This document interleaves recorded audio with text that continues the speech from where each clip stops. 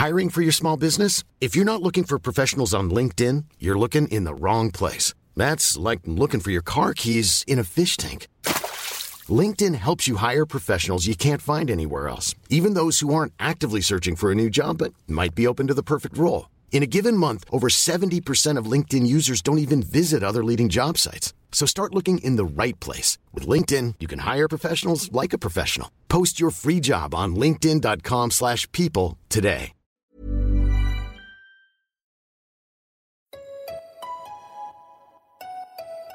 Why does making friends as an adult feel so What hard? should I wear on a first date? What the hell is a form? But that Why hookup is was buying my not first good. home What so do I want my frustrating? life to look like in 5 years? We want to know too. Since 2012, the Every Girl has been an online destination to help women around the world achieve the life of their dreams. Now, we're excited to bring you the same inspiring content with the Every Girl podcast. Happy Tuesday, you guys, and welcome back to the Every Girl podcast. I am your co-host and the wellness editor of the Every Girl, Josie Santee, and we are diving into a really fascinating topic today with one of my favorite wellness experts I have ever interviewed. Dr. Adrienne Youdim is a board-certified internist who specializes in medical weight loss and nutrition. She served as the medical director at the Center for Weight Loss at Cedars-Sinai in Los Angeles for nearly a decade before opening her own private practice in Beverly Hills. She has her own podcast called Health Bite you should definitely check out, and is author of the book Hungry for More: Stories and Science to Inspire Weight Loss from the Inside Out.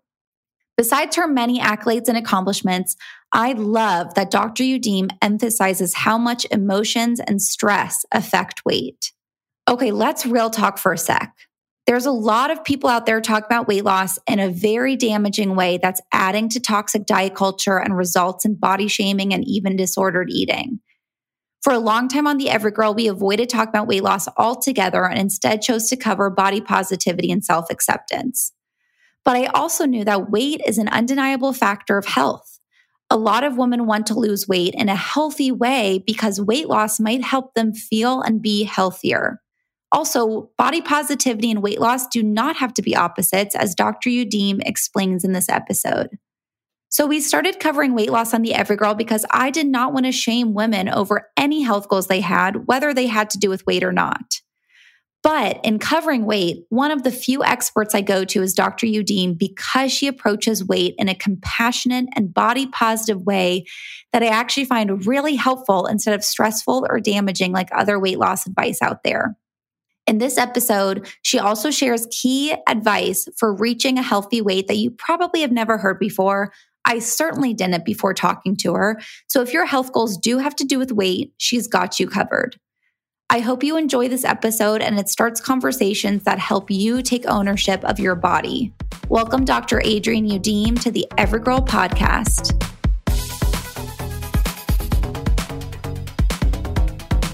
Well, thank you so much again for coming on. We're so excited to have you. Before we get into topics on weight, I want to know more about you and your history. I know you have such a fascinating childhood and how you got to where you are. You're an amazingly successful doctor, obviously. What was your childhood like and what got you interested in weight loss? Thanks for having me. First of all, it's a pleasure to be here and so important to spread this message. So I really appreciate the platform. So let's see. I guess I was one of those kids that always knew I wanted to be a physician. I think I have caretaking kind of ingrained in my DNA. I am the firstborn daughter to an immigrant family from a Middle Eastern culture in which family and caretaking and cooking is very much a part of our upbringing. And so it seemed natural, I think, to take that into my professional life. I also have a very strong love and passion for science and for knowledge. And my work is really a beautiful combination of the two. It's funny, I would say that my foray into weight loss medicine is kind of interesting. I can't say that as a little child, I dreamed of like being an alternative to Jenny Craig. That was what I thought of. And there is a story of, me having a really high aspirations for a fellowship, and I was supposed to go on this completely different path. And in medicine, there's something called gunning for those of us who are like super strivers. And in super gunner fashion, I thought, I'm just going to pop out my first child and then go on to do this other work. Of course, we don't just pop out children, right? Yeah. A lot more to it than that. Yeah. Right. So that child who I had as a resident, who's now going to college this coming fall, wow, kind of changed the trajectory of my life. And I stumbled upon weight loss medicine because it felt like a really important way to practice prevention of all those kind of diseases that I was managing and treating as an internist.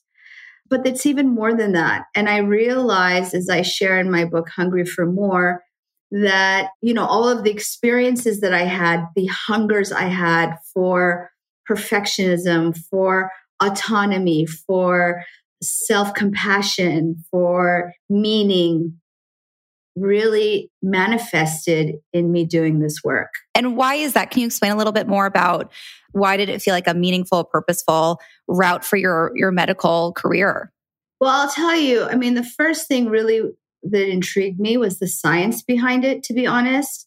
And I think this is something that's not very well, back then when I was in medical school, it was not something we were talking about. It was not something we were learning in terms of what is the physiology that results in excess weight. I think still to this day, we really see it as this cultural phenomena, character flaw. And if we really understood the physiology of why our bodies are prone to gaining weight and keeping it on once we gain weight, we would have more understanding for others and more compassion for ourselves. So I think that was the first area of interest. I think after that, though, as I started talking to my patients who were coming in just for weight loss, just to lose 20 pounds, I realized that underlying this desire to lose weight was always an emotional hunger, was always a spiritual hunger, no matter who you are. And I practice in Beverly Hills.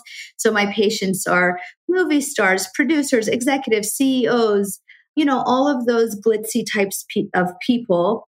And I want to say that whether you're a doctor, movie star, a CEO, it doesn't matter. Our hungers are universal. And that is the first step to self-compassion, right? In understanding the human condition and understanding that this is something that we all experience and unifies us. And if we can remember that, then we can start to have compassion for ourselves, for our very normal imperfections, our human imperfections. Totally. That's exactly why I love you so much. I'm such a fan of yours, and why we needed to have you on the podcast, because you're really the only perspective I've ever heard on weight loss that it's weight loss in itself is not the end goal.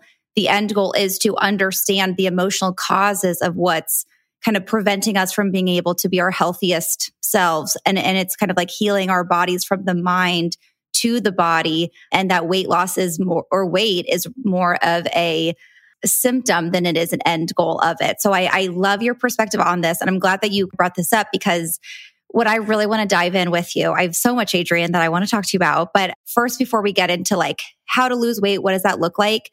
I really want to talk about this idea that any topic of weight loss is toxic diet culture. I think that for a long time, we've had this idea that weight loss is promoting unhealthy relationships with our bodies.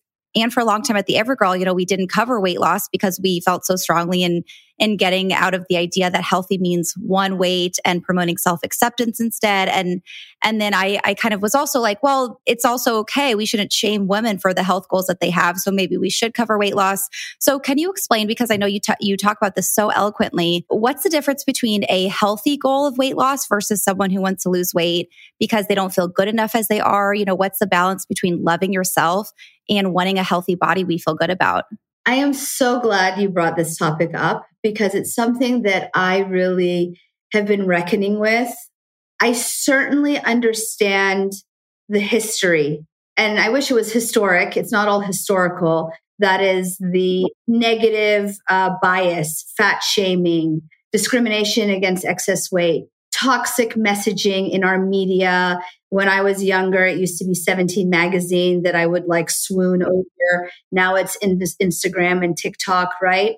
And this is real and it has real consequences. So the data shows that body image issues and body dissatisfaction is highly prevalent, not only among women, but also among men. And it begins as early as age 6.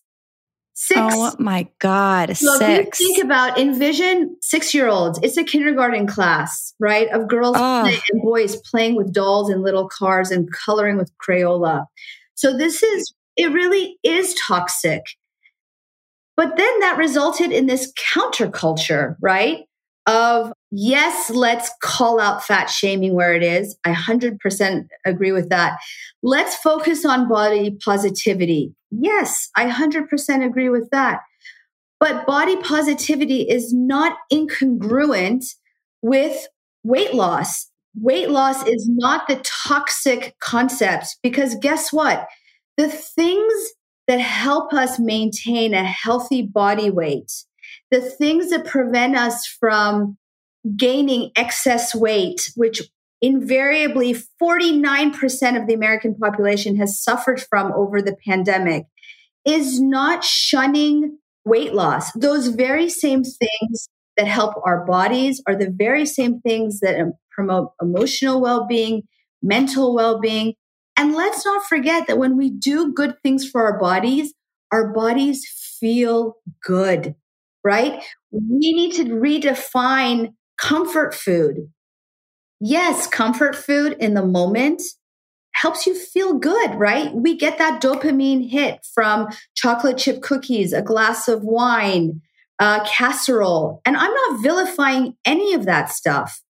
But when we do that over and over again, right, at the expense of our physical well-being, the truth is we don't feel good, right? Right. Drinking that glass of wine every single night, maybe 2, maybe 3, going into the pantry every night after dinner while you're binging on Netflix and finishing that bag of chips, it just doesn't feel good.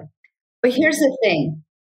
Instead of shaming ourselves for it, instead of berating ourselves for it, can we have self-compassion?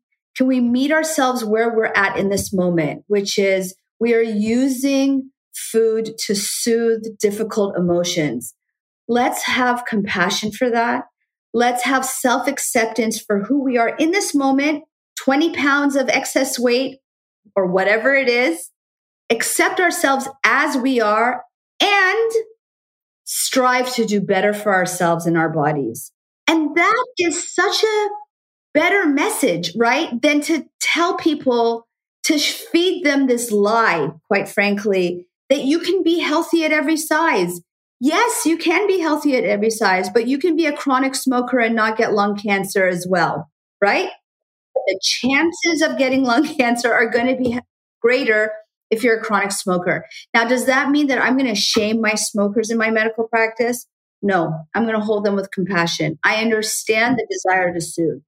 And then I'm going to empower them to take the small steps to make small changes that ultimately are going to impact their weight, impact their health, and quite frankly, impact every single aspect of their lives, because our relationship with food is a mirror to every aspect of our living, right?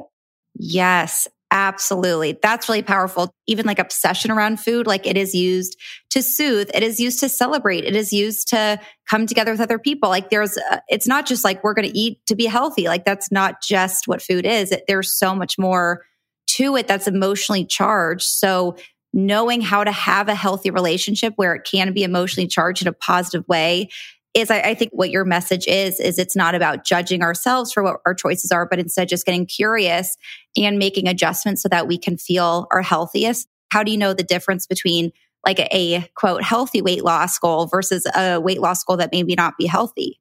It's really difficult sometimes, not so much to tease it out, but to help the patient meet themselves where they are. Oftentimes, even if they come to me and they're at an, quote, normal weight, whatever that means, right? Or don't need to lose weight, they still have this underlying hunger, right? And it's manifesting in a way that they're not treating themselves well. And so whether the person is overweight or not, or could stand to lose weight or not, I try and focus on the behaviors and on the feeling, right? So how are you feeling right now? What are you using to cope with those difficult emotions? And how can we change your lifestyle so that you feel well? So for example, maybe I'll have a patient who comes in who is overly restricting and then binging, and they may be underweight, but that doesn't mean that their relationship with food is right. So I'm not going to focus on the weight, but I am still going to focus on the principles, right? Like nourishing yourself, not in terms of calories, but in terms of whole foods or nourishing foods that make your body function right. Nourishing yourself with movement and sleep. I like to broaden the definition of nutrition, because nutrition is not just the food that we consume, but it's really all of our consumption, right? It's the social media that we consume, the news that we consume. It's the company that we keep around us. It's the words that we tell ourselves, and that form of consumption. Nutrition can be brought in to include movement, to include sleep, all of the ways in which we wholeheartedly nourish ourselves. And that can happen or not happen independent of weight. But the beautiful thing is, for the people who do come in having gained excess weight, particularly during this time, right, of the pandemic where it's been so ubiquitous, they find that by focusing on that, we can still have the goal of weight loss. It's kind of like the side effect that happens from that shift. The side effect.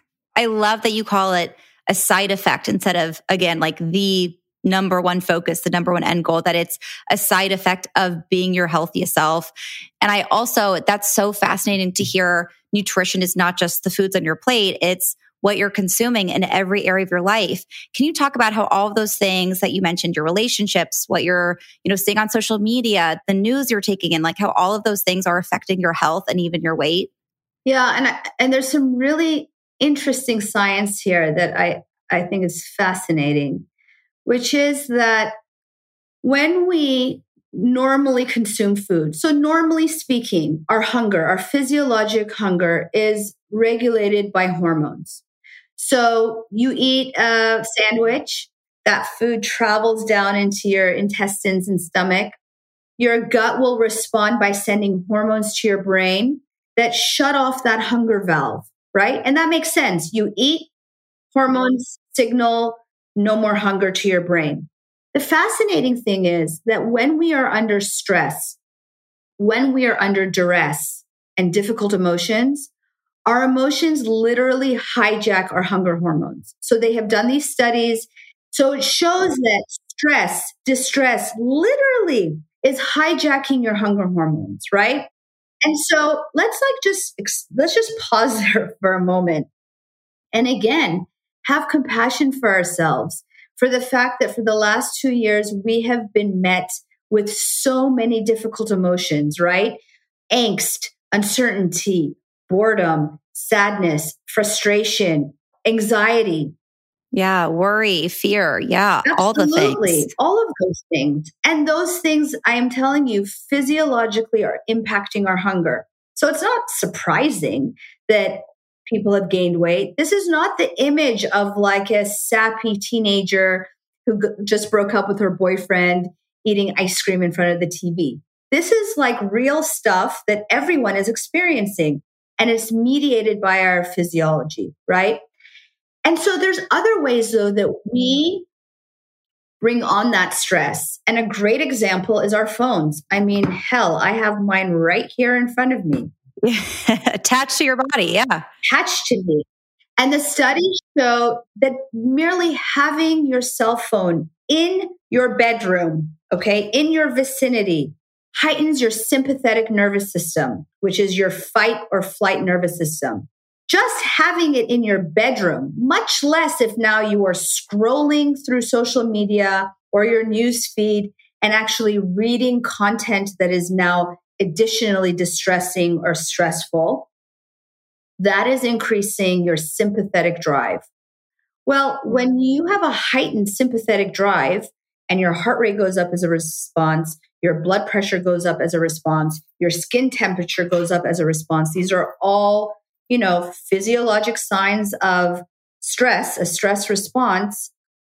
What are you going to do?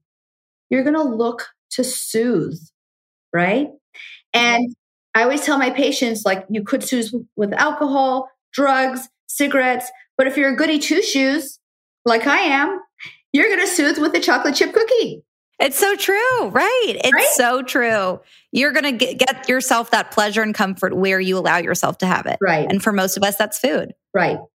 So that is an important way in which we need to identify our consumption, right? Mm-hmm. Because if we are trying to do the best for our bodies, and yet our environment is such that it is promoting this stress response, then we're undermining us. Now, let's be real. None of us can function without a phone these days, or at least very few of us, right? But the good news is that, as I always say, we need not be perfect in order to be effective. So, that's good. That's a key one. Yeah, right? that it's just effort. It's not about perfection. So meet yourself where you're at. Where are you right now? If you're 24/7 tied to this phone, then let's start creating some boundaries. Let's perhaps decide that we're going to charge our phone outside of the bedroom, which I recently started doing. Let's decide that we have screen-free hours of the day. Or if that feels like too much of a bite, minutes. Give yourself 30 minutes of screen-free breaks throughout the day. Meet yourself where you are at and try and suss out a plan that works for you. And then, because this is important, because in order to have that self-efficacy, which means that feeling that we can actually deliver on our own goals, we need to create the environment for success. So when it comes to phones, that means we need to put the phone outside of our bedroom. When it comes to food, that means clearing out the pantry of those triggers that we've gotten accustomed to over the last 2 years, right? Creating an environment for success so we set ourselves up for success and not for failure.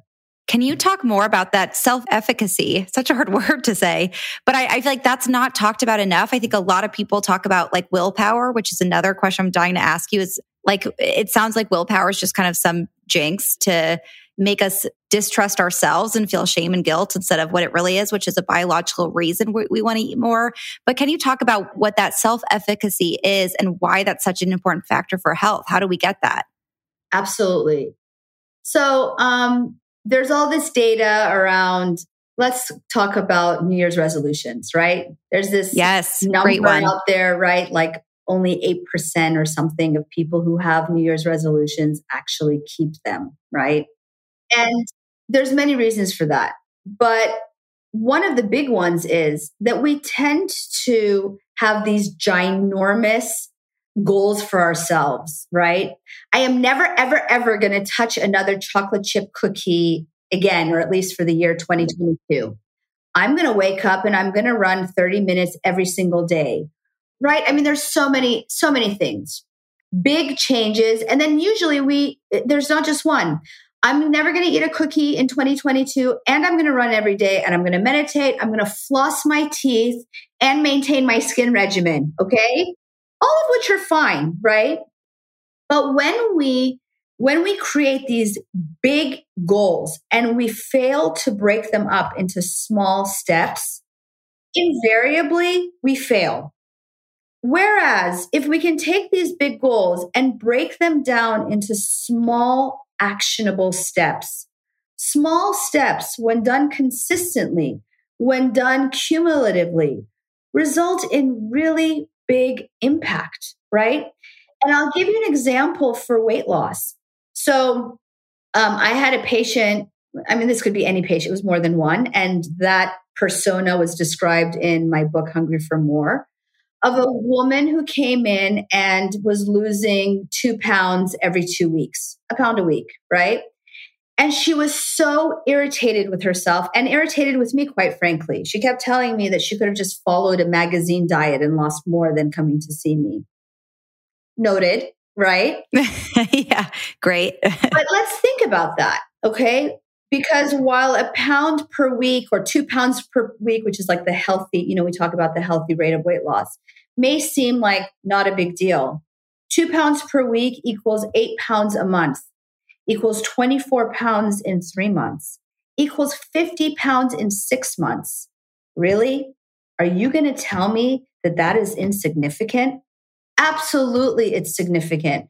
So that just goes to show you how small steps, when done consistently, accumulate into big change. Now, the secondary benefit of that is when you are successful in making these, hitting these smaller goals, that builds self-efficacy, which is the knowing that we can do hard things, right?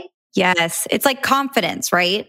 Yeah. Confidence in ourselves. In our own ability. And efficacy, in my mind, is a little bit different than confidence, because confidence kind of comes from external, acknowledgement often, right? It's That's like, interesting. oh, you look good in that red dress. And like, whoo, I feel confident in that dress.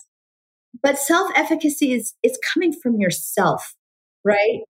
From your own doing. And that takes me to another point, which is celebrate your wins, right? Which is don't dismiss the 2 pounds, but say, hell yes, right? That's right. I did it this week. Yes. I think that that's such a huge tip for a lot of people, because we get so focused on the next thing we have to do, what we haven't accomplished yet.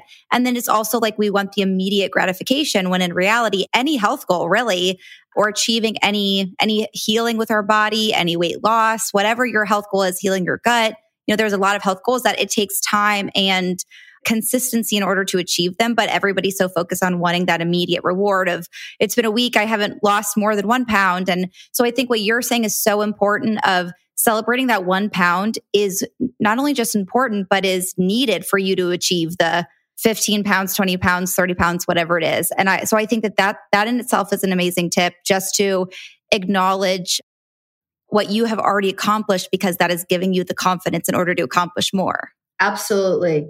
And I actually have a writing practice that I recommend to my patients. So I'm a ginormous fan of journaling. I have been journaling since I was 6 years old. It is a very healing and enlightening practice. So I recommend it to anyone and everyone. Just grab a beautiful little journal and your favorite pen. I personally tend to write in purple. I have multiple purple pens all over me and all around my desk. I love the purple. I want a purple pen. Love purple pens, and just write. But here's a practice to get you started if that feels daunting. And I call it the 3 things. And every morning or every night before you go to bed, I ask my patients to write 3 wins, 3 things that you can celebrate, and they don't have to be big, 3 things that you feel good about. Write them down and celebrate them. The next is 3 forgives. We are by human nature imperfect beings. Imperfection is built into the definition of being human. So write down the 3 things. Write down your 3 imperfections, things that you wish had gone differently, things that you wish you had done differently. Write them down, forgive yourself, and let it go. And the next one is 3 commits, which is the beauty of this practice is that every day is a new day.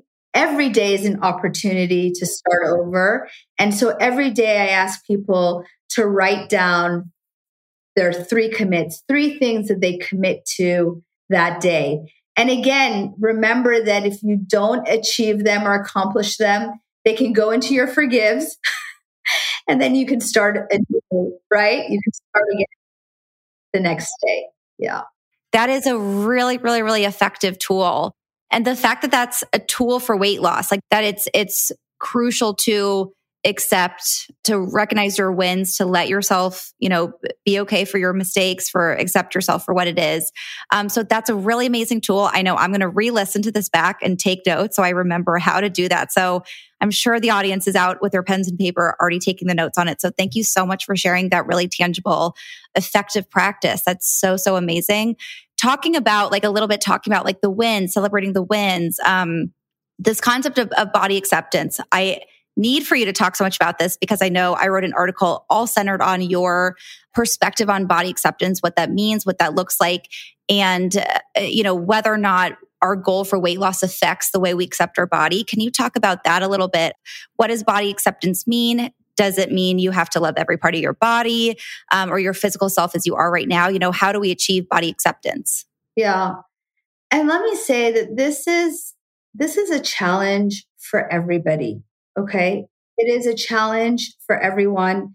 And it is something that is so ingrained in us culturally, emotionally, spiritually, even, that it is a work in progress. I personally had an aha moment, which was that I gave my book to a trainer. My husband and I boxed together one day a week.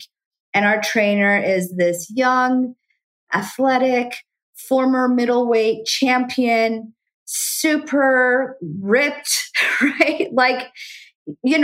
He could be on the cover of a magazine. It's intimidating to work out next to that. Well, I'll tell you, I'm in my 40s now, so I've been doing this work for a long time. But my point is that I gave him this book, which in my mind, Hungry for More is really geared towards like a female demographic, even though I know better. I see all types of people in my medical practice. But this person who is, camera ready for the front cover of Sports Illustrated or what have you, said that he related to every chapter in this book. And so again, it speaks to the common humanity piece. The studies also show, I shared with you the data of body dissatisfaction in the general population.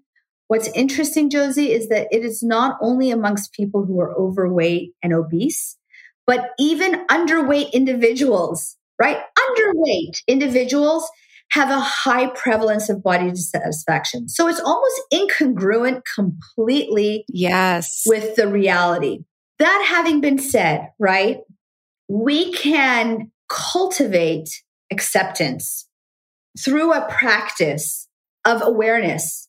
Being aware of all the things that we say to ourselves. And it's said, again, I don't know how they do this, figure out this data, but it is said that we have 60,000 thoughts per day and that 60 to 80% of them are negative thoughts, right? Wow, really? Amazing, right? So let's just be aware. You wake up in the morning. What is the first thing you say to yourself? You're brushing your teeth and looking in the mirror. You get out of your clothes to jump in the shower. You try and zip up your jeans and they're a little snug. What are you saying to yourself? Be aware, right?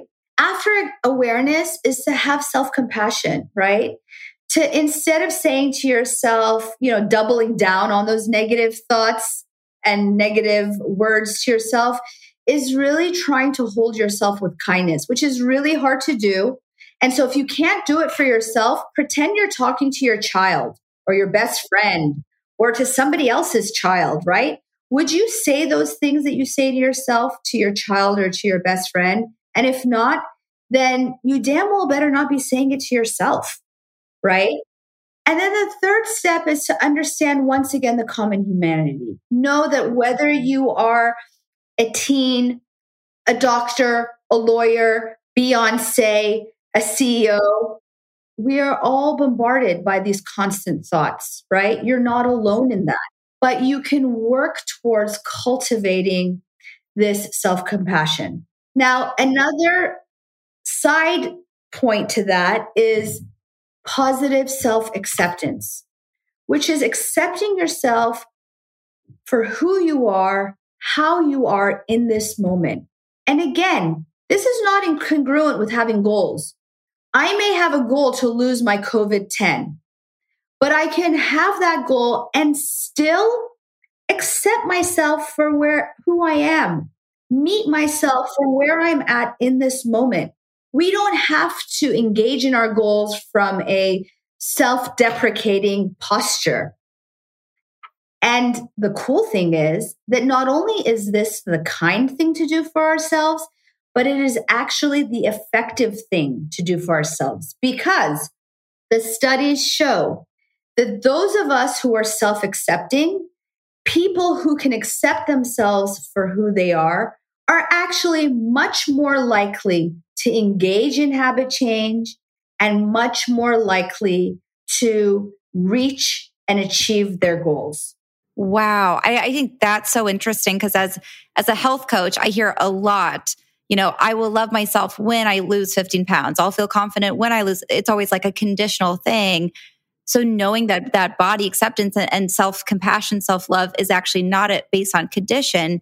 It's about a practice, it sounds like, that you do for yourself. It's the way you're rewiring the way you speak to yourself and the thoughts that you're kind of giving energy to, right? That's where body acceptance comes from, not from a condition, but from the practice that you do for yourself every single day. I think that's so effective. And I think that's really helpful in deciphering, do I want to lose weight because I don't feel good enough as I am? Or do I want to lose weight because I will feel healthier and it will actually be good for my body? Like, I think that alone is actually a really helpful tip to kind of decipher, is weight loss a healthy goal for me or not? I know you mentioned your amazing book, Hungry for More. I read the entire thing and I loved it so much. Can you give some examples of different types of hunger that you talk about and kind of what that means? Yes. Like, we could talk for hours and hours, right? And before I get to that, I just want to piggyback on something that you said, which is a line that comes from my book, in which I say that I was just as self-deprecating at size 2 that I was at size 10. And so this is certainly a personal anecdote to speak to that. And I also would love to share just a very common scenario that I'm positive your listeners can relate to, because I hear this often in the practice with my patients, which is to prove or to demonstrate how not being self-accepting actually undermines you in the way that the science shows. And so again, imagine that you're now going back into the real world, right? And deciding that you want to lose that COVID-10. I bring up COVID-10 because that was the 10 pounds that I gained and lost over the pandemic. And you do all the things, right? You start meal prepping and you clear the house of all the junk and you start exercising. And then you hop on the scale thinking, surely I have lost at least 5 pounds in the last week or in the last 2 weeks, right? And then you hop on the scale and you're like, holy shit, I only lost 1.3 pounds. Yeah, like, what the hell? Right? And so what do you do in that moment? If you can be self-accepting and have compassion for yourself and say, you know what, that does really suck.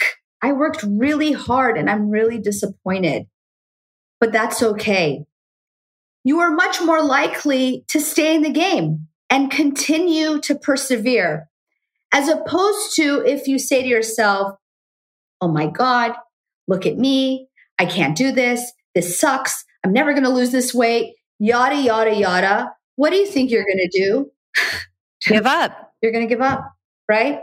And then right when you're at the fork that you're about to see monumental change, you haven't given yourself, you have robbed yourself of that opportunity.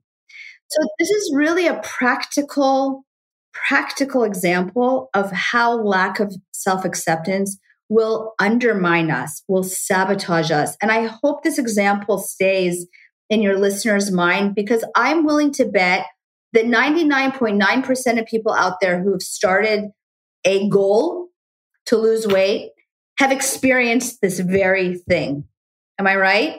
Oh my gosh, yes. I know that so many women right now are like, hell yes, absolutely. That was me last week. Like, there's a lot of women feeling like I've tried, every diet I work at regularly, nothing's working, like they feel bad about themselves.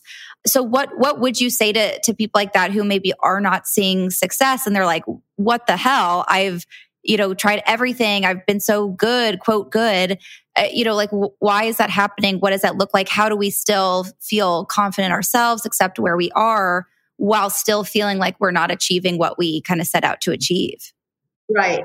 And again, I am into compassionate yet actionable guidance. So I also don't want to tell people if they're not feeling like they're progressing, despite, perseverance, despite being resilient, that, oh, it's okay, right? Like, don't worry about it. And so maybe it's going to require, hooking up with someone who's knowledgeable, a health coach, a dietitian, a physician. Maybe if you've been struggling with excess weight all of your life, you need to find someone like me. And so this is not my way of sweeping the reality under the rug. We can be actionable and yet compassionate. And I would say that if people are really struggling, then perhaps, gather your army, perhaps finding a person who can help hold you accountable, give you guidance, do a review of what your current practices are and try and help you identify the ways in which you are maybe not, achieving your goals or could be achieving your goals. These are all valuable things. The book, Hungry for More, Stories in Science to Inspire Weight Loss from the Inside Out, is broken up into about 40 hungers. And I have it here, but I'll share, the table of contents is talking about hungry for perfection, for self-love, for soothing, abundance, nature, belonging, sleep, sovereignty, patience, connection.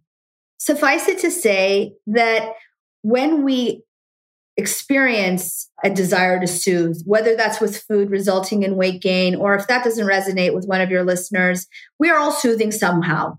Food, again, alcohol, smoking, maybe it's scrolling, maybe it's excessive shopping, maybe it's being on Amazon every day. All of these things give us a dopamine hit, and they are a form of soothing that discomfort. In my work with patients over the last 15 to almost 20 years, I have found that underneath this kind of almost trivial thing of weight gain or hunger for food, there's really an underlying hunger. And it's an emotional hunger, a spiritual hunger. And oftentimes in just having the conversation or allowing the patient or client the opportunity to just kind of rant, speak, they themselves come upon this hunger, right? And I'll give you a really common one, if you don't mind. Please. Oh my gosh, yes. Which is hunger for boundaries. Now, oh, wow. Hunger for boundaries doesn't present as a client coming to the office and saying, hey, I have a hunger or a need for boundaries, right? What it usually presents as is, I really want to start exercising. I really want to eat well. I really want to sleep more and take care of myself, but I have no time. I have 3 kids or a husband or parents who are sick or a full-time job or, and I have all of those things, right? So I'm speaking from personal experience. And all of those things are great and noble. And yes, we have to take care of our work and not be irresponsible. And, my children do have to be fed at the end of the day. I can't, right. Can't just ditch that. Right? But if your desire to do something for someone else, if your desire or if someone else's need always and consistently comes before your own, right? Then we have to really look at what is truly going on there. And that is a lack of boundaries. It's a lack of value for ourselves, understanding that we are worthy of the necessary time it takes. Nobody said that it takes no time, right? For some reason, we know that relationships take time. We know that earning a degree takes time. We know that building a business or starting a podcast takes time. But for some reason, we think our relationship with food doesn't take time. Of course it takes time. And when you know that you are worthy of that time, you will create the appropriate boundaries in order to take the time to do what's right for yourself. The boundary one is huge. I'm sure so many people can resonate with that. I know I certainly can. It's not about just, I have no willpower, like I'm not making time for myself. It's why do you not feel like you can set those boundaries and that feeling of hunger for those boundaries that are going to help you be healthy? So that's such a powerful example. What would you say to someone who's, wondering, like, what am I hungry for? Like, what is the tangible takeaway to identify where that hunger is coming from? We are a society of strivers and doers. We're constantly doing. And that's great. I love that we can accomplish and achieve, right? But that should not come at the expense of rest, respite, and space, right? Slowing down enough to give yourself time to think and to introspect.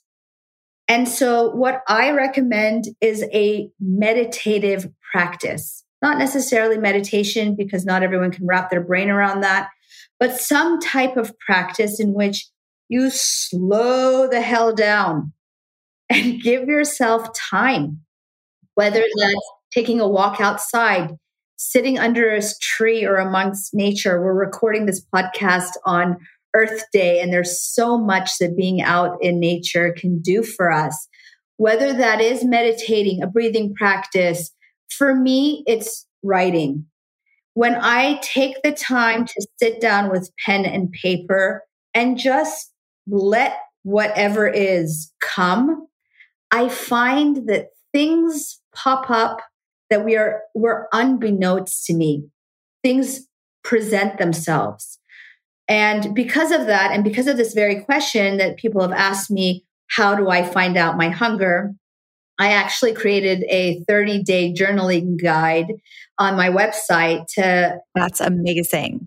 Yes, to help with these poignant questions, to really identify what you're hungry for. So if anyone's interested, they can, hop on and take a look at that journaling guide. But yeah, we will definitely link to that in show notes because I know a lot of people will want that.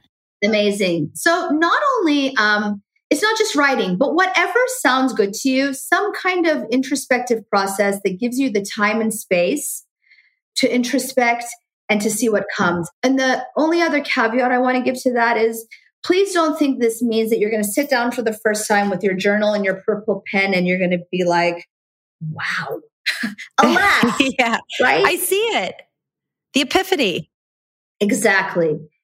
It takes time.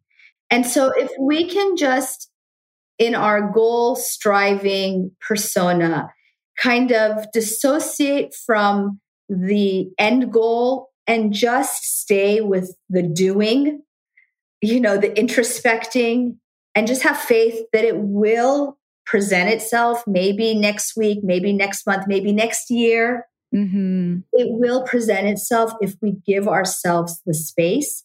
And part of giving ourselves that space is really freeing ourselves from the expectation that it needs to present itself right away.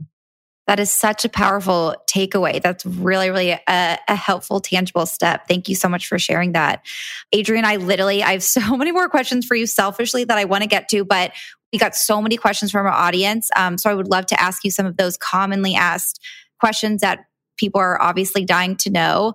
First question is, what is a healthy weight? And I put air quotes on healthy weight. What does that even mean? How do you know if you're underweight or overweight? Yeah, I mean, this is a question with a lot of controversy because the current way that we measure excess weight is through a construct called BMI or body mass index. And it's a weight for height ratio, and it is not dependent on sex or gender, body composition, ethnicity. And we know all of these things factor in, right? So for example, Asian Americans start to develop cardiometabolic disease or conditions of excess weight at a much lower body weight than Caucasian populations. So it is a grain of salt to say the BMI. That having been said, the BMI offers a range of weights for your height in which typically is related to a healthy weight. Usually a BMI of 18.5 to around 25 is considered normal and healthy. A BMI of over 30 is considered obesity. The reason being that when we take a population and look at them, in general, they start to develop cardiometabolic and other health-related conditions at a BMI of 30 or greater. Now, that is not an absolute. It is a range. If you are fit and you're weightlifting, Shaquille O'Neal had a BMI of greater than 30 and he was all muscle. So there is a caveat to that. But this is one of those places in which we need to be balanced and not throw the baby out with the bathwater. BMI is not perfect, but yet we don't need to vilify it because it is kind of a starting point. I will say this, whether you're 5 pounds overweight, 15 pounds overweight, 50 pounds overweight, the body is so forgiving and shows that 5% weight loss, okay? And so back in my past life, I was working with bariatric surgery candidates. Let's say they were 300 pounds, okay? If I got them to lose 10 to 15 pounds, their blood sugar would come down, their percent body fat would come down, the fat in their liver would come down and their liver would shrink. So they were better able to go on to have bariatric surgery. So were they at a normal BMI? No.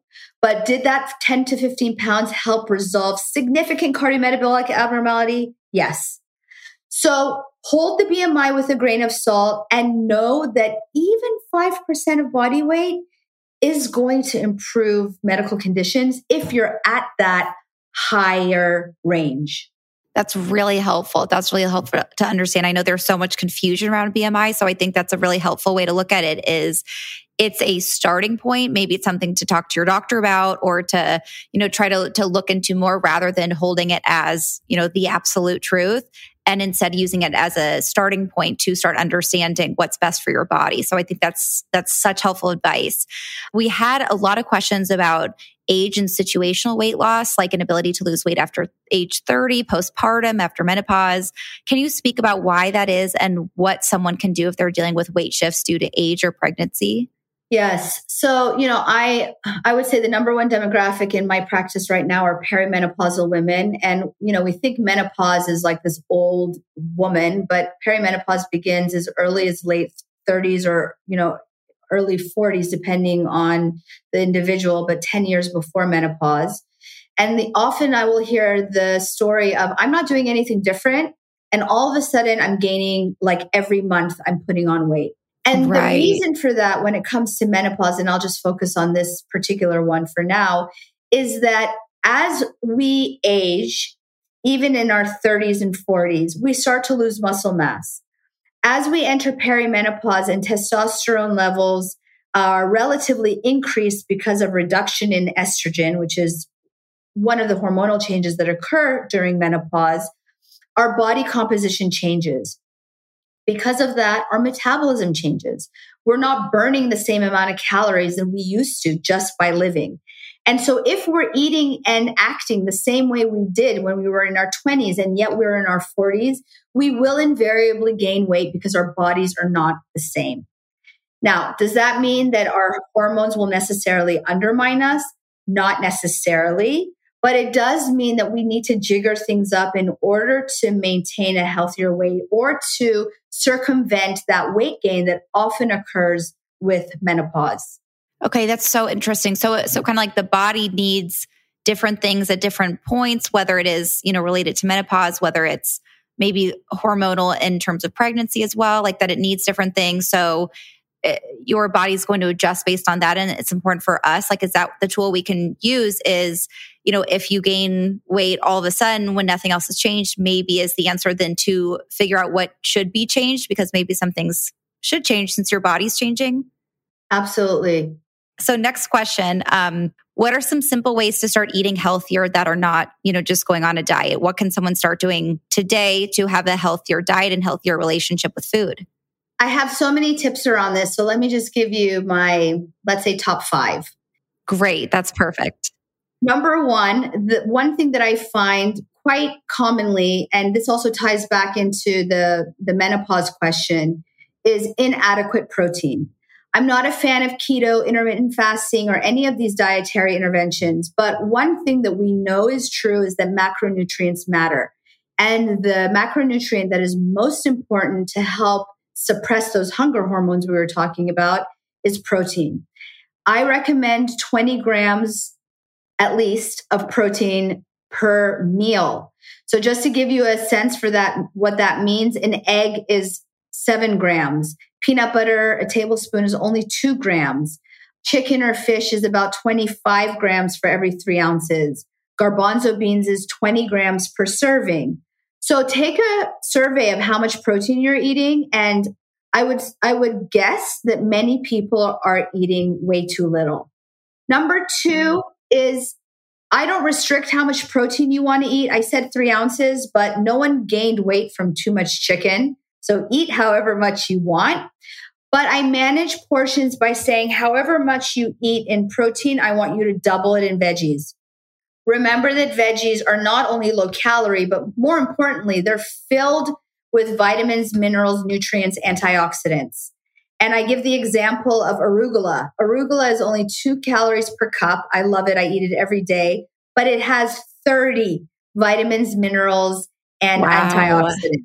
I mean, incredible. Yeah. So increase the amount of, or double the amount of green, so to speak, on your plate.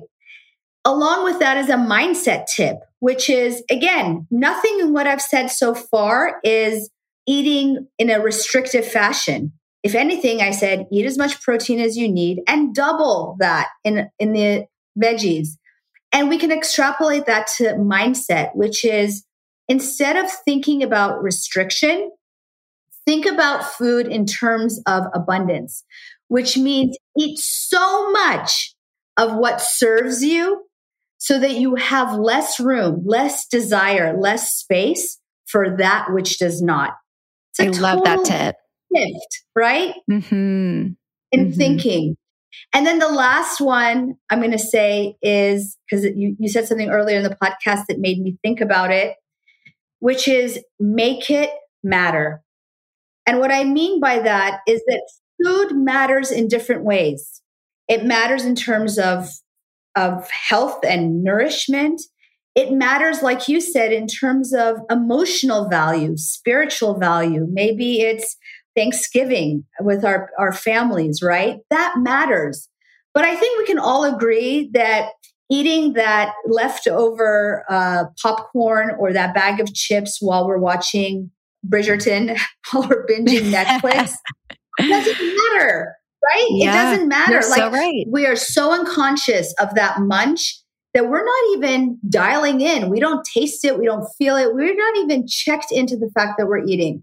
So if we can change our thought about food to not like, don't eat this or don't eat that, but like really think before you eat. How does this matter? If it has a physiologic value, great. If it has an emotional value, great.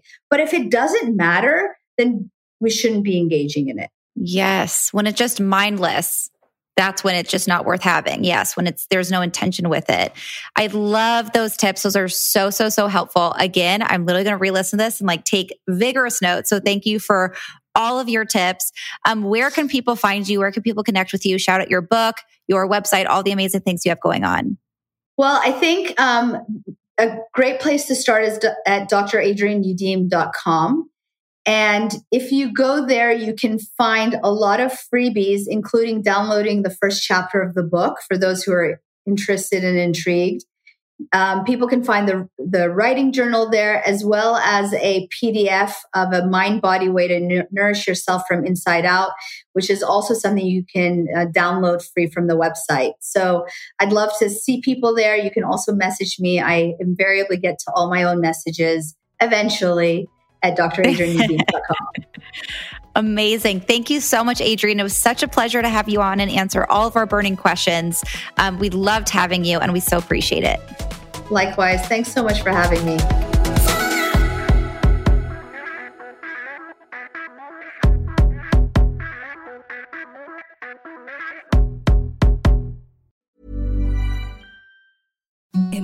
the softest sheets you've ever felt. Now imagine them getting even softer over time. That's what you'll feel with Boll & Branch's organic cotton sheets. In a recent customer survey, 96% replied that Boll & Branch sheets get softer with every wash. Start getting your best night's sleep in these sheets that get softer and softer for years to come. Try their sheets with a 30-night guarantee. Plus, get 15% off your first order at bollandbranch.com. Code BUTTERY. Exclusions apply. See site for details.